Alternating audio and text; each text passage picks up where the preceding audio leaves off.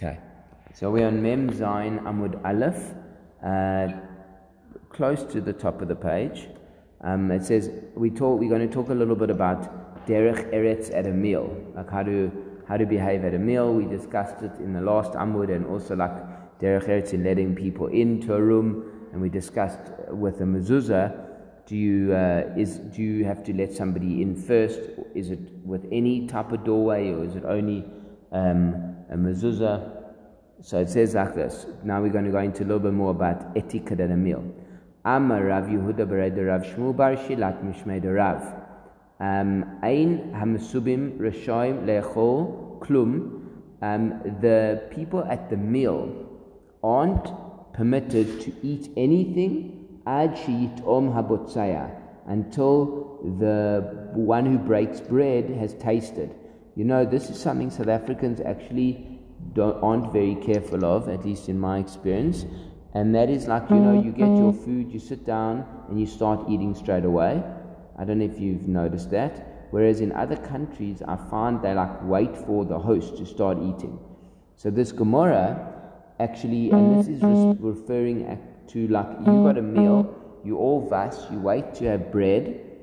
And it says that the people who are eating at the meal, they're not permitted to eat anything, to eat anything until the botzaya, until the one that's broken the bread has eaten. That's derech eretz, to let the person who's making hamotzi, he must eat first before everyone else. And that's actually halacha on a Friday night and Shabbos lunch, where you should eat first as the one who breaks the bread, and then other people can. Although if each person has their own bread at their own spot, then they can eat without you, by the way, saying hamotzi. So that's just an interesting thing. So maybe that's where South Africans get it from, because once you got your own food in front of your plate, then you can start eating. Okay. Yativ Rav Safra, Rav Safra sat, v'ka'amar lit'om itmar. He says it was that not that they may not le'echol, eat, but rather they may not taste. Okay, so the one says they may not eat, person may not eat until the host has eaten, has tasted, or another say one mustn't taste until the host has eaten. So the Gemara says, Lamai nafkamina. What's the practical difference whether the people eat or taste? So it says, Shechayv Adam Lomar Belashon Rabo. So it's amazing. There's no practical difference whether the Gemara said taste or eat. The reason why he corrected it is he wanted to correctly say the words of his teacher exactly.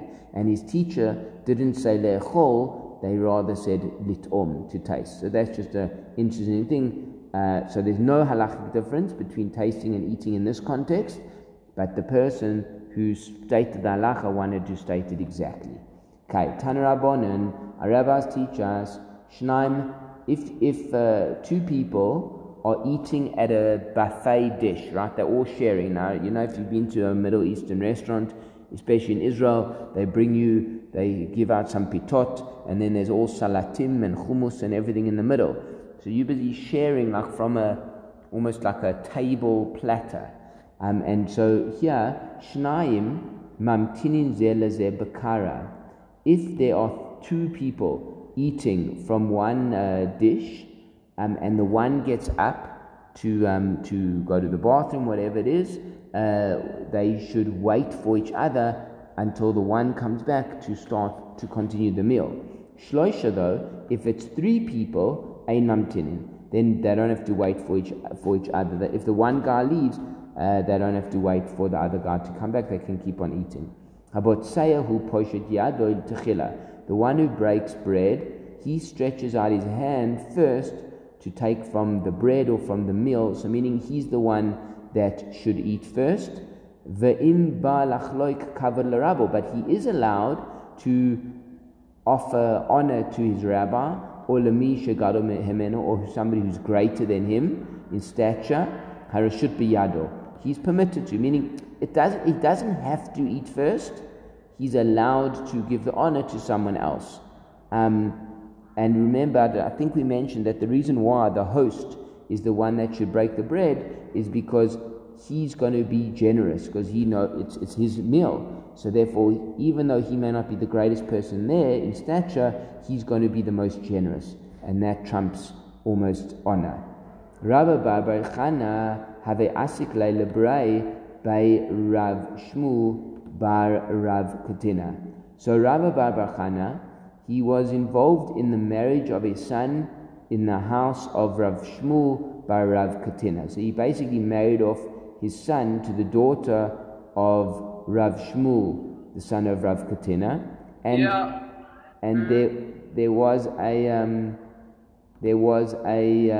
minhag that the chatan, the groom, he would say hamotzi for everybody, not the grandfather. Interestingly, not the older man, or in my case, my uncle from Australia, he said hamotzi for everybody at our wedding. But in those days, the minhag was for the chatan. It was his meal almost. So before he made hamotzi, so his father taught him a bit of derech eretz. When it comes to hamotzi, he says, kadim vitav. He first sat down and taught his son, v'kamatni lei librei. And he taught his son, ein habotzer rasha livtzua, the one who breaks bread is not permitted to break the bread, ad sheyichle amein mipi ha'onim, until everybody has finished saying amen. Meaning, don't finish the bracha and only then break the bread. And what is considered finishing the bracha when everybody in the meal has finished saying amen?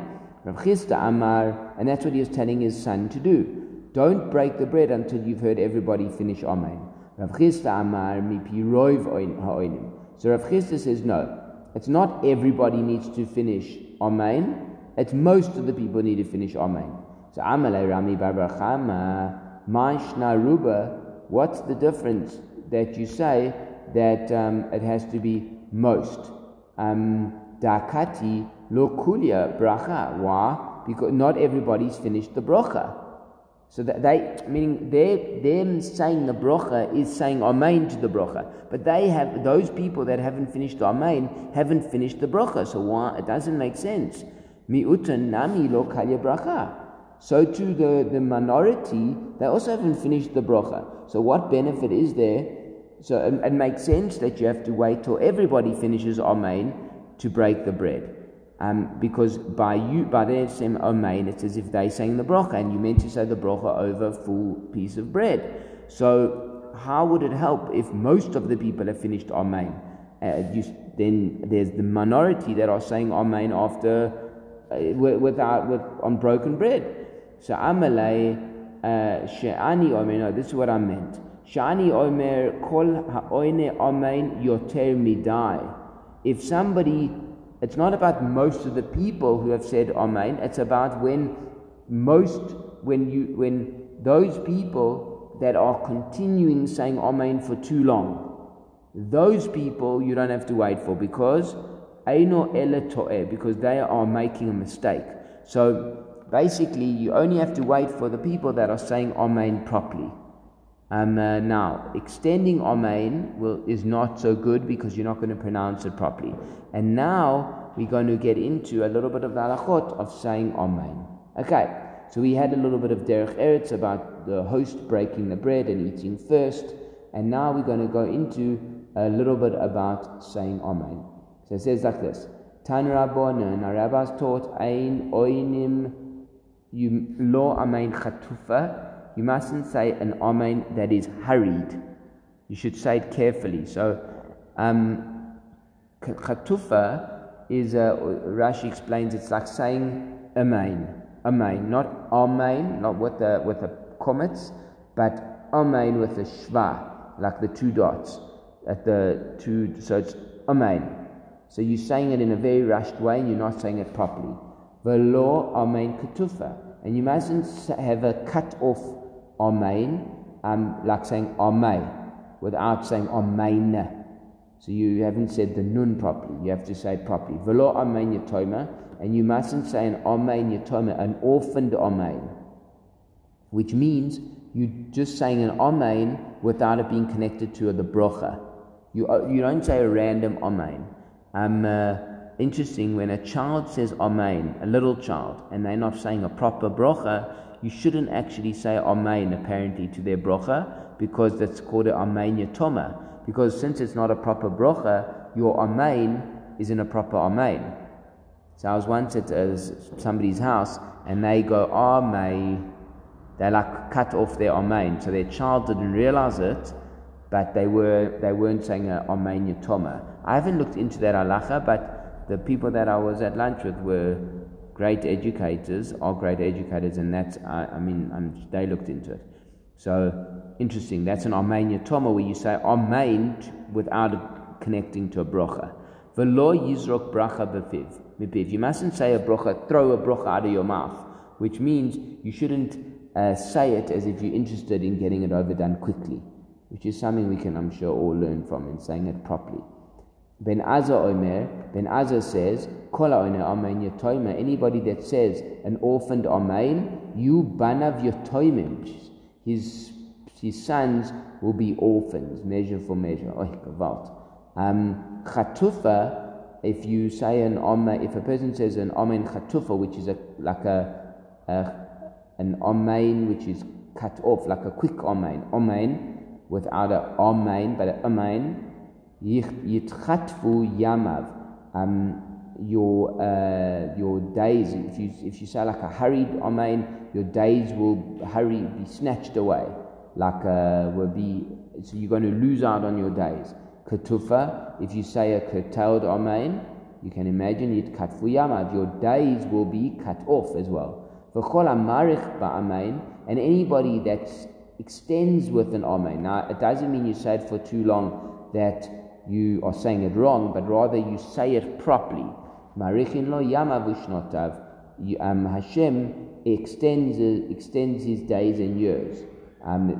Basically, there's a tremendous connection between saying amen, which is basically agreeing to what was said, and in that merit, with the effect of saying amen affects how long you live and I guess the quality of your life. Rav Shmuel haviyat besudata. Rav and Shmuel were eating a meal together. Ata Rav Shimi bar Chia came. Have kemesarav va'achil. So he came down and he sat down and he ate very quickly because he wanted to be part of the zimun. So he sat down and made three people. So they'd already started eating, and the truth is they seemed to have finished eating. So he wanted to finish with them, so he ate very quickly. Amalei Rav said to him, Ma datcha? What's your intention here? It's terufi bahadan, to join with us in a zimun. Ananachil nelan. We already finished eating. So you can't join with our meal if we've already finished. You can't join in our zimun if we finished the meal and you've come after.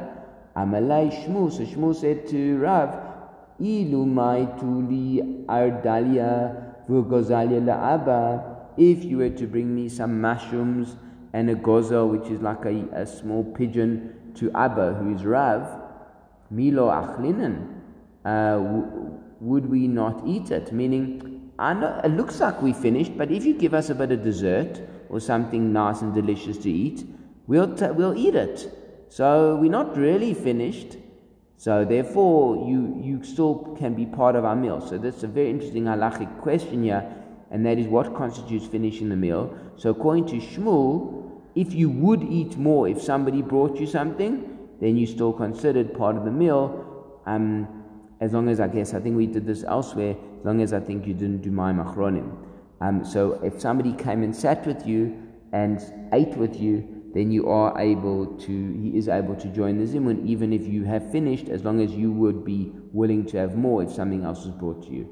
Talmidei de Rav, the students of Rav, haviyat ve'besudata, were sitting in a meal.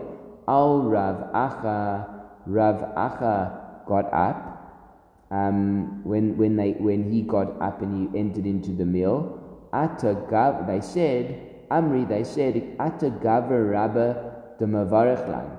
Oh, now a great man has come in, Rav Acha, he's come in and he can lead the blenching for us. Now, the problem was he wasn't at the meal, right? He would only land up coming now into the meal and ending the meal with them. So the Gemara comments, Rav Acha said, Amar lehu mi savritu de gadol mavarech. Do you really hold that the great person makes a bracha, leads the benching? Ika shebesudata mavarech. No, one of the main people in the meal, i.e. a person who was there from the beginning of the meal, he should lead the benching and not the person of greater stature. Vehilchata and halacha is gadol mavarech. No, nevertheless, the greatest person benches, or this person of stature, afagav da'atel b'sof, even if he comes at the end. So another halacha which we just learned about benching. So those are a few halachot about benching, which we've just mentioned. Very interesting, about saying amen and about who should lead the benching. Now, a while ago we learned the Mishnah, and the Mishnah was talking about the types of food that if one eats, that you can be part of the zimun. So the Gemara says, if a person eats damai, they can be part of a zimun. Now what's damai? Damai is produce that is unsure whether you have taken tithes on it. And if we as people shouldn't eat damai, they have to take tithes from it in case it wasn't taken. But poor people are allowed to eat damai because it's a safek, it's unsure, and we can be makil. So if somebody eats damai, you're allowed to be part of zimun. Ha lo chazilai. But the Gemara says, but for regular people, it's not fitting to eat damai. So how can you make a zimun on food that you weren't allowed to eat? It's a good question, right? Meaning you don't make a zimun on treif, God forbid. You don't make brochas on treif food according to the Rambam. And that's how we pass into my knowledge. So you're saying, but you're eating something you shouldn't eat. So how can you say a zimun on it? So he says, Kaivan de'i boy mafka lahu l'nichsai v'havi ani v'chazilai. Sure. You know how it's possible? Because everybody in some way can be fitting to eat damai, because he can make ownerless all his possessions, and therefore he can become poor, and the poor person doesn't have to be strict when it comes to damai. And that's why, because he has the potential to eat damai, he can be in the zimun if he did eat damai, even though he shouldn't have eaten it. The Tanan, it says in the Mishnah, Machilim et aniyim damai v'etachsanya damai. You feed poor people and soldiers who are in town, the populace of that city are meant to feed them. You're allowed to feed them damai, because since they are traveling and fighting, they're considered like paupers. Va'amar Rav Huna, Tana Beit Shammai. Rav Huna adds that Beit Shammai taught, Oimrim ein machilim et aniyim v'etachsana damai. You aren't allowed to feed poor people and visiting soldiers damai. So it's machloket Beit Hillel, Beit Shammai. Beit Hillel says you can, Beit Shammai says you can't, and we hold like Beit Hillel that you can. And that's why you're allowed to be part of a zimun even if you ate damai. Okay. Another thing in the Mishnah said, if you eat maaseh rishon, shenitla trumato. Maaseh rishon is a tithe that is given to a Levi, and the Levi takes a tithe from that produce called trumat maaseh and gives it to the Kohen.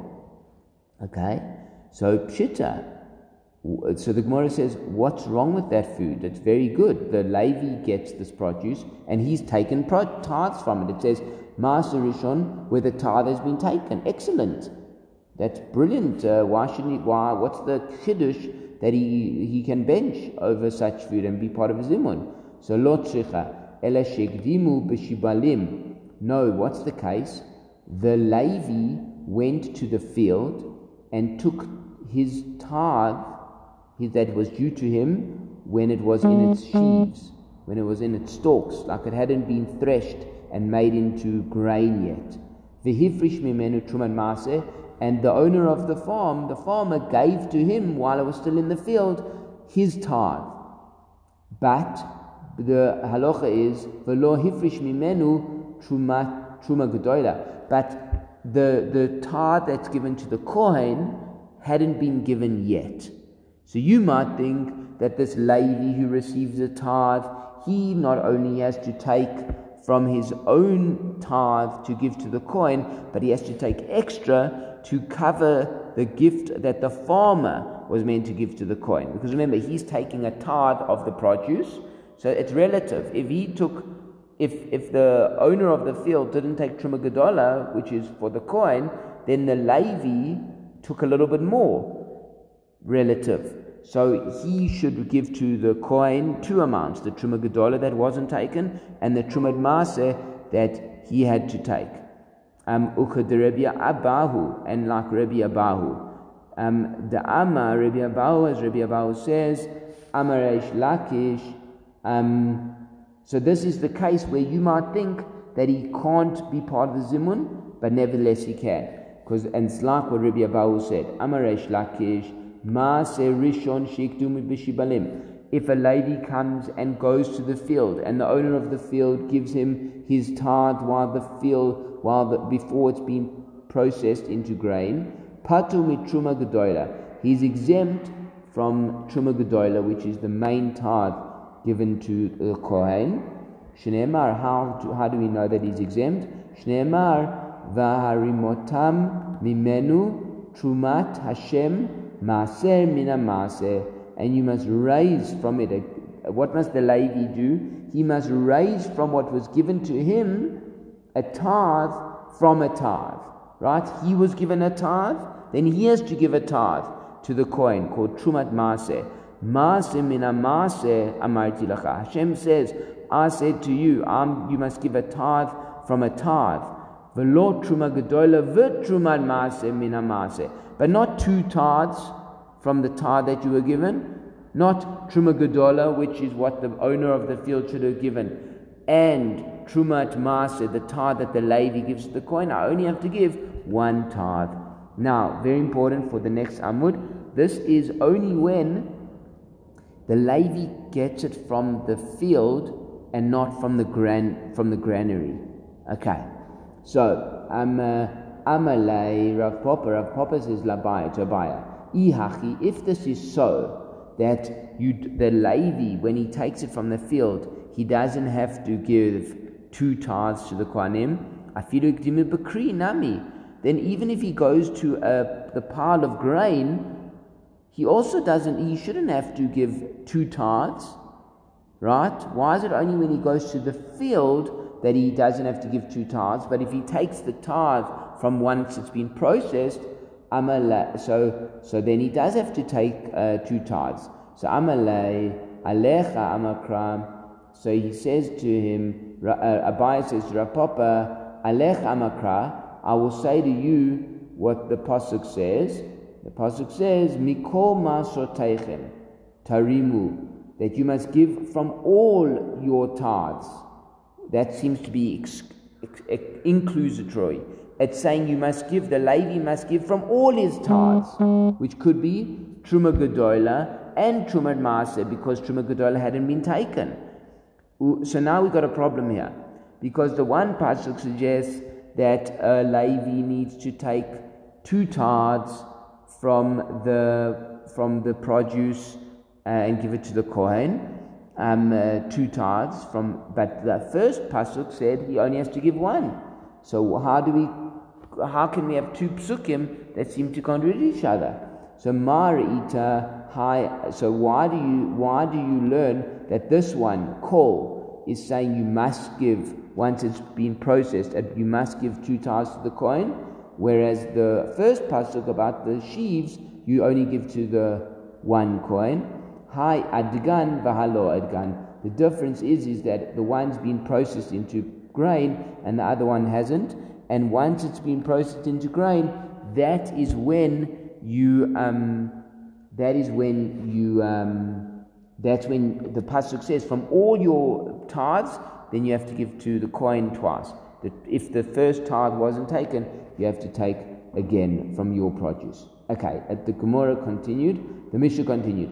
Maaseh Sheni, if you eat Maaseh Sheni, v'hekter sheniftu, or something that's holy, that's been dedicated to the temple, but it's been redeemed. So now it's edible, you can eat it. Either not in Jerusalem or it's not holy. Pshita. Why shouldn't you be able to eat it? Like, what's wrong with it? So it's hacha b'ma'askin. What are we dealing with here? The halacha is where you gave the main amount, the keren, which is you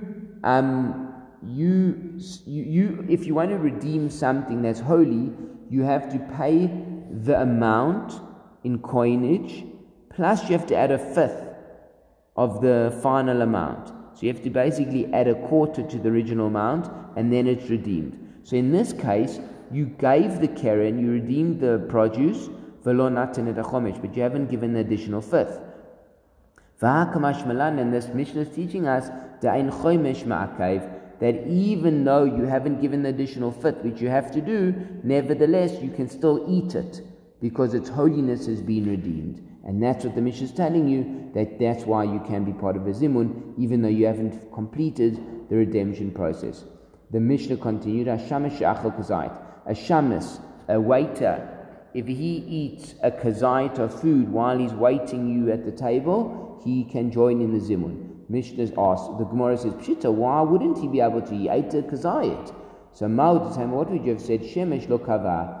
A waiter, since he doesn't sit down at the meal, he's not fixed. And in order to be part of the zimun, you have to be fixed. Kamash malan, therefore a shamus, his job is to be walking around. Therefore that is fixed for him. But if it was a guest, and the guest isn't sitting at the table with the rest of the people, then he actually can't be part of the zimun because he's not koveya, he's not fixed. But a waiter who's meant to be moving around, he can. Okay. The Mishnah said, "Vakuti mizamnim alav." It's incredible. This a kuti who we hold was like basically a non-Jew. It was a tribe that kind of tricked us into allowing them to live, and they converted to Judaism, but their conversion was very suspect, and they were known as kutim. So it says that they can be part of a zimun, which is incredible because we hold that like non-Jews. So why would they be able to be part of a zimun? So the Gemara asks, "Amai lo yehei ela amaaretz." If an amaaretz is an ignoramus, and an ignoramus cannot be included in a zimun, by the way. So if an ignoramus, and we're going to get to a definition of an ignoramus, an amaaretz, if he can't be part of a zimun with Torah scholars, they can make a zimun on their own, 3 amaratzim, but with Torah scholars they can't. If you can't join with an amaaretz zimun, how can you join with a kuti who's questionably Jewish? Doesn't make sense. But Tanya says in a Braita, Ein mezamnim al amaaretz. You don't make a zimun with an amaaretz. Abaya Amar, so that's the question. Abaya answers, Bakuti chaver.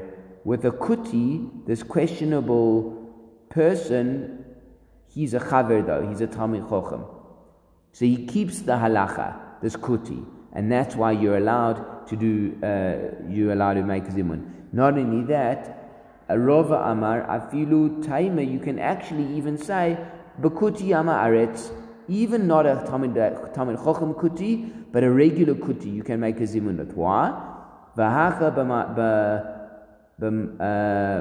What are we dealing with here? We're dealing with an amaaretz defined by the rabbis, the pligi alei de Rabbi Meir, who argues on Rabbi Meir's definition of amaaretz, askinen. The Tanya says in the Bryce, Ezu amaaretz, what's considered an amaaretz? Very, very high level. It's of a person who doesn't eat mundane food, like not holy food. He doesn't even eat holy food. He eats non-holy food, non-impurity. That's considered an amaaretz. So a non-amaaretz is incredibly on a very, very high level. Do you understand? So meaning, you're allowed to eat non-holy produce in a state of tumah, but this Rabbi Meir holds that somebody that doesn't do that is considered an Am Haaretz. So he's like seriously holds these guys are basically tzaddikim almost, except they don't do one thing. The sages say, what's an Am Haaretz? He doesn't, an Am Haaretz is somebody that doesn't tar their fruit properly, and that's why you can't count them in a zimun, because the food that they're eating, we don't know if it's been tarred or not. Vahani kutai, but these kutayim, these questionably non-Jewish people, asuri masri kedechazi, they tar their produce. These kutim, why? Kedechazi b'demai, because they're very scrupulous in matters that are written in the Torah. Similar to like there were these types of Jews that kept everything in the Torah but not rabbinically. So these kutim were the same. The b'mai de kativ b'raita mizal zahiri. Those things that are written in the Torah they're very careful with.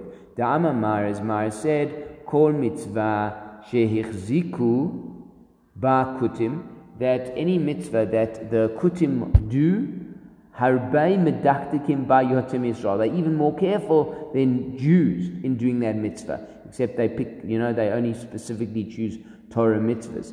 So, and that's why you can cut them in a zimun, because even though they're Am Haaretz, they keep these halachas properly, and therefore they do tar their produce, and therefore they can be involved in a zimun. Tanu Rabbanan, our rabbis taught Eiza Am Haaretz. Now we're going to get into a bit of a discussion of what is considered an Am Haaretz. Eiza Am Haaretz, kol she'eino koreh kriyat shema arvit v'shachrit. Anybody that doesn't read Shema in the morning, in the evening, and in the morning. Divrei Rabbi Eliezer. Also quite, still, this is the lowest level, but unfortunately, there's lots of Jews that don't even do that. By the way, just skipping, but we hold that Am Haaretzim, you can do zimun with an Am Haaretz. And the reason is because it was really Am Haaretzim could bench together, but they couldn't. It wasn't fitting for Talmidei Chachamim, Torah scholars, to make a zimun with Am Haaretzim. But today we don't have proper. The commentary said we don't have proper Talmidei Chachamim, and therefore you can bench with an Am Haaretz. So even though these are definitions of an Am Haaretz, and hopefully it will give us chizuk in order to improve ourselves. But this list is not halachically defining. You are allowed to even bring in many of these types of people and make a zimun. Guys, can I ask a favor? Can we rejoin the Zoom quickly, just so that we can finish the Amud, because we're about to run out of time. So I'm going to close it now, and if you wouldn't mind joining the Zoom straight away.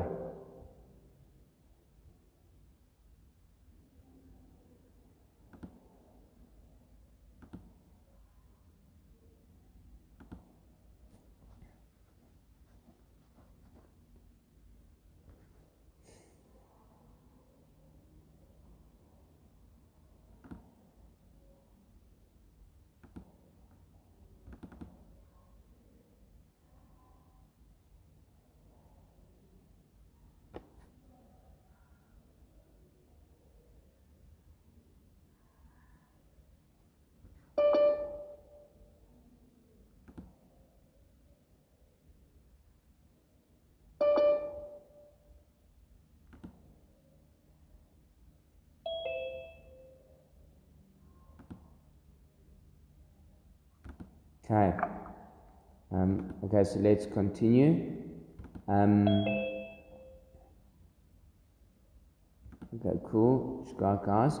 So let's continue. So we're going to have a bit of an interesting list of what's considered an Am Haaretz. So it says an Am Haaretz is somebody that doesn't read Kriyat Shema in the morning and in the evening. Divrei Rabbi Eliezer. Rabbi Shua Omer kol she'eino maniach tefillin. Anybody that doesn't put on tefillin. Probably that means daily, but I'm not sure if it's ever. Ben Azza Omer kol she'eino tzitzit bebigdo. He doesn't wear tzitzit on his clothing. It doesn't mean he doesn't wear tzitzit, because you're not obligated to wear tzitzit if you're not wearing four-corner garments. So just that type of description means somebody who wears four-corner garments, but he doesn't put tzitzit on. Rabbi Natan Omer kol she'ein mezuzah al pitcho. anybody that doesn't put a mezuzah on their house. Rabbi Natan Bar Yosef, Omer, he says, Kol sheyesh lo banim v'eino megadlim letalmud Torah. Anybody that has children, sons, and doesn't bring them, teach them, raise them to learn Torah. Acharim say, afilu kra v'shana. Even those, not only are they learning Torah, but they've learned Torah. The shana means they've learned Mishnayot. V'lo shimish Talmidei Chachamim, but they haven't served Talmidei Chachamim, which means they haven't learned Gemara. Harei ze am haaretz. This is an am haaretz. Amar Rabbi Rav Huna halacha ka'achayrim.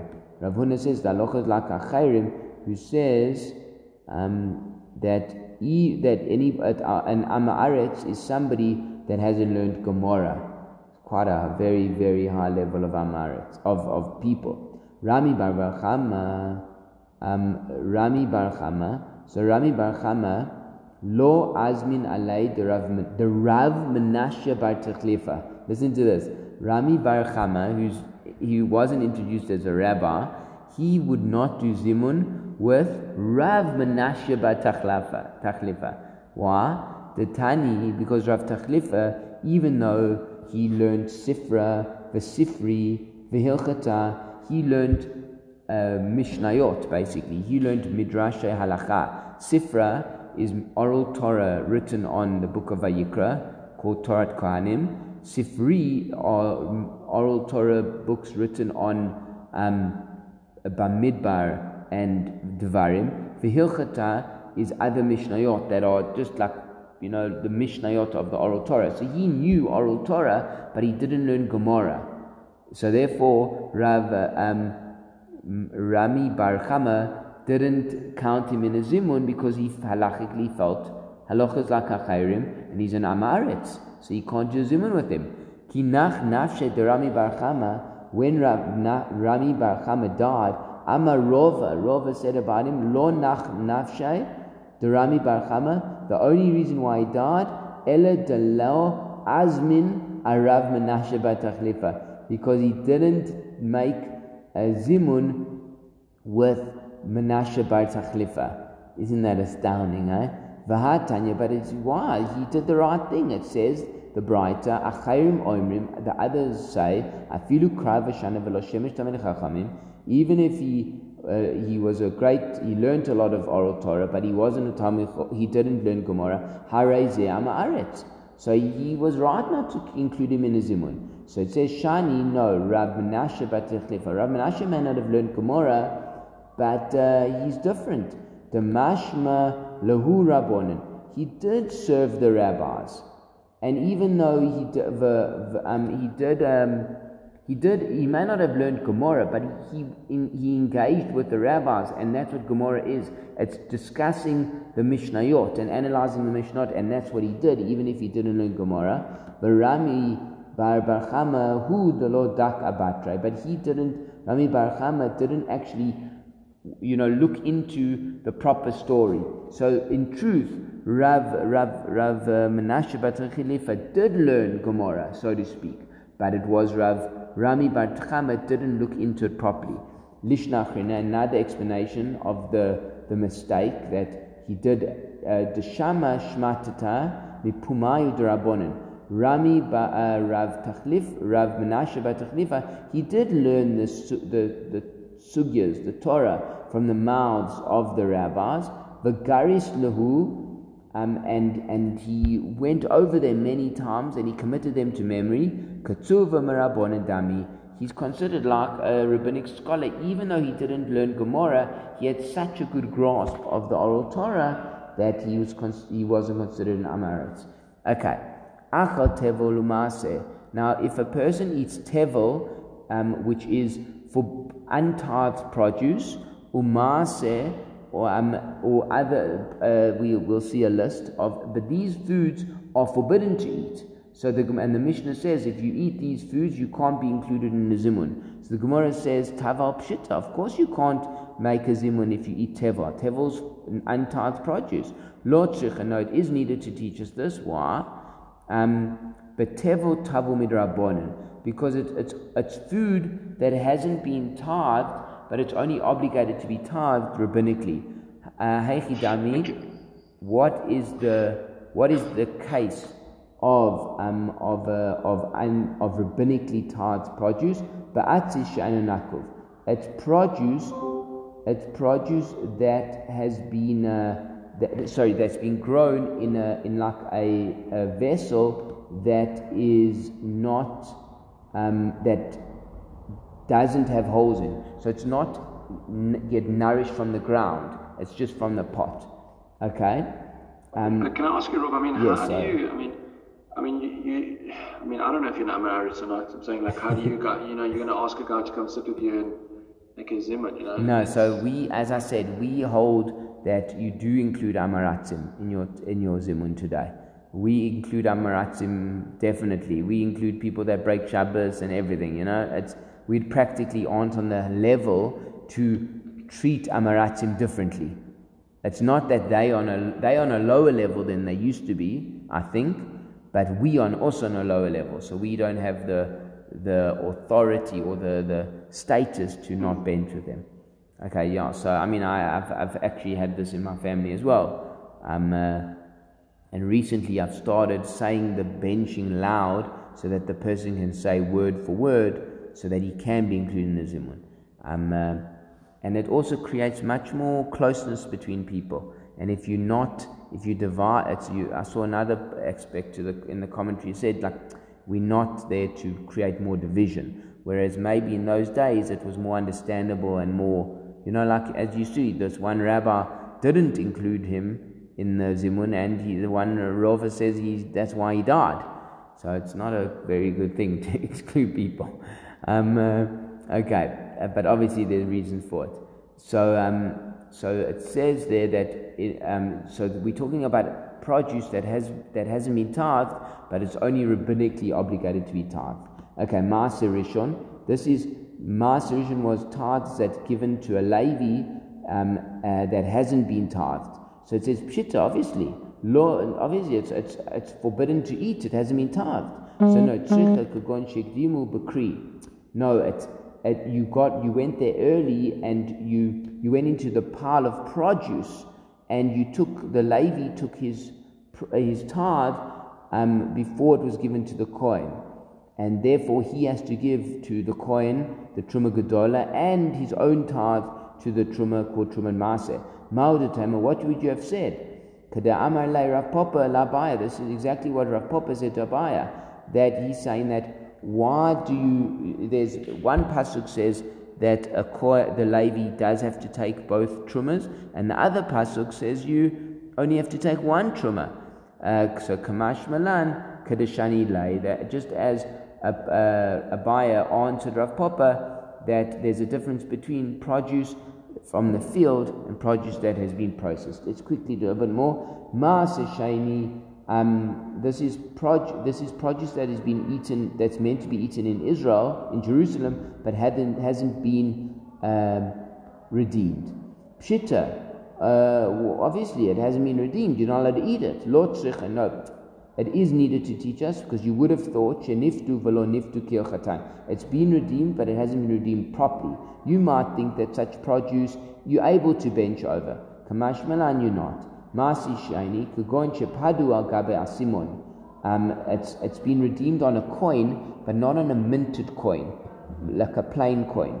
Varachmona Amar, Vatsarta Kesef Yadecha, that you should wrap up the money in your hand, and they learn out Kesef Shiesh Alav Tsura. The money that you're meant to use to redeem is money that has a form on it. It's been minted. Hekdesh, and another example, Hekdesh Shechilulu al Gabe Karka, or holy dedicated produce that has been dedicated to the temple, and you've redeemed it, but you haven't redeemed it properly. For example, you redeemed it over land, Velo Pado Bekesef, and you meant to redeem it with money. Barachmon Amar, the Torah says, V'natana Kesef, you must redeem it with money, V'kamlo, and then it can become yours, and then you take the money, and the money is holy. It says there that the shamus, the shamus, the waiter, he hasn't if he eats less than a kazait, he can't be part of the zimun. It's like pshita. Obviously, he can't be part of a zimun.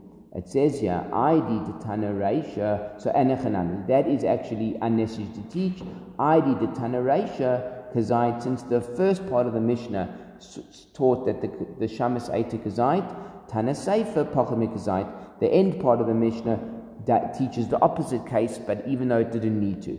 V'anochri ein mezamin alav, a non-Jew you don't do zimun over. Now, it's obviously you don't do zimun with a nochri because he's not Jewish. Wow, how could you include him in a zimun? Pshita, obviously, what are we doing with here? Beger shemal, a convert that has got a brit milah, v'lo tavel, but he hasn't been dipped in a mikveh. Rabbi Zaira, so that in that case he can't. You would think maybe he can be part of a zimun. Nevertheless, Rabbi Zaira, Amar Rabbi Yochanan, La'olam Eino Ger, he's not considered a convert. Ad Shiyamo v'yitbo, until he's got a brit milah and he's been toivled. Ukamodo lo tavo nochrit hu, and as long as he hasn't been toivled, he is considered a non-Jew. Nash, yeah, Hannah. Someone in Chayrim as well. Oh, interesting, huh? Somebody in Chayrim, can they be part of a zimun? I suppose they can't be part of a minyan, so can they be part of a zimun? I suppose. A zimun, we said I think last week, is less special than a minyan, so I don't know if you can extrapolate. Very good question. I don't know. Nashim, it doesn't list it here, which is a kind of a sign that it might be. Nashim va'avodim uktanim, women, slaves, and small kids. Ein mezamin alayim. This is fascinating, especially for kids, our kids who are nearing bar mitzvah or just have had a bar mitzvah. Listen to this. Ein mezamin alayim. You don't do a zimun with women, slaves, or kids. They can make zimunim on their own, slaves and women, but not kids, obviously. Amar Rabbi Yossi, katana mutal barisa, a baby who's in a cradle. Mezamim alav, you do include him in a zimun, even though he's not answering. But it says nashim v'avadim v'katanim ein mezamim alav. The Mishnah says clearly you can't make a zimun with a katan. Hu da'amak Rabbi Yeshua ben Levi. This is what was said. What Rabbi Yeshua ben Levi said. Da'amar Rabbi Yeshua ben Levi. Afal pi she'amru katana mutabarisa ein mezamim alav. Even though he said that a child that's sitting in a cradle, you don't make a zimun over. Aval oisin oitoi sniff la sora. He can be a number 10 in the minyan to say Elokeinu. We don't paskin like that, but according to this you can. V'amar Rabbi Yeshua ben Levi tisha ve'eved. If you've got 9 and an eved, a non-Jewish slave, mitztarfin. Then if you've got 9 and one half a non-Jewish slave, you can be mitztaref. Now, a non-Jewish slave was a half Jewish. He had to keep the mitzvahs of women. And then when you freed him, he became fully Jewish. Meiti Weber, we got a kasha on this. We got a brighter. Maaseh Rabbi Lezer. This is a famous story.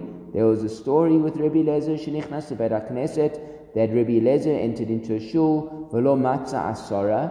There wasn't a minyan there. V'shikrer avdo, and he freed his slave. V'shlumu la'asara, and he became 10. Now, if he could have used his non-freed slave, then he didn't need to free his slave. So, Shikrein, if he freed him, yes, it worked to make him Jewish and make him part of the minyan. Lo Shikre, if he didn't free him, lo. So the Gemara says, no, the story is there's more to the story. Trei itzterichu. They had 8, and they needed 2 to make the minyan. Shikre chad, he freed the one, v'nafik b'chad, and he kept the one.